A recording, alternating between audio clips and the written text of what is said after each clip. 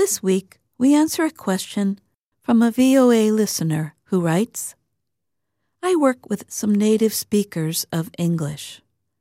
I want to practice speaking with them, so I improve my English.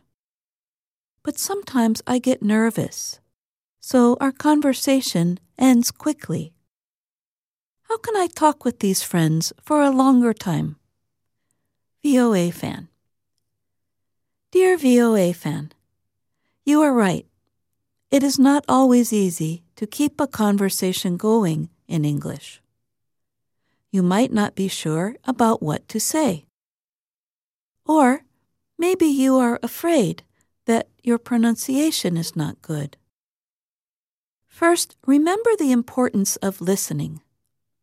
Listen to the other person carefully so that you can ask a follow-up question. For example, let's say the other person tells you, I just got back from a trip to Canada. You can follow up with a question using who, what, where, when, why, or how. Where did you go in Canada? What was your favorite place there? How was the food there?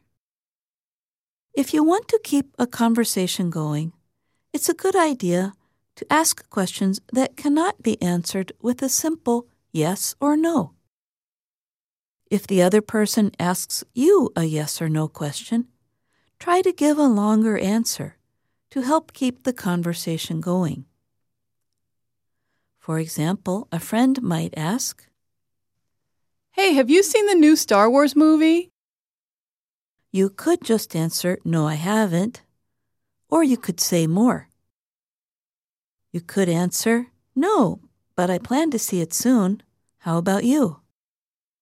Do not worry about your pronunciation. If your pronunciation is a little different, the other person will still understand your message if you try speaking slowly and clearly.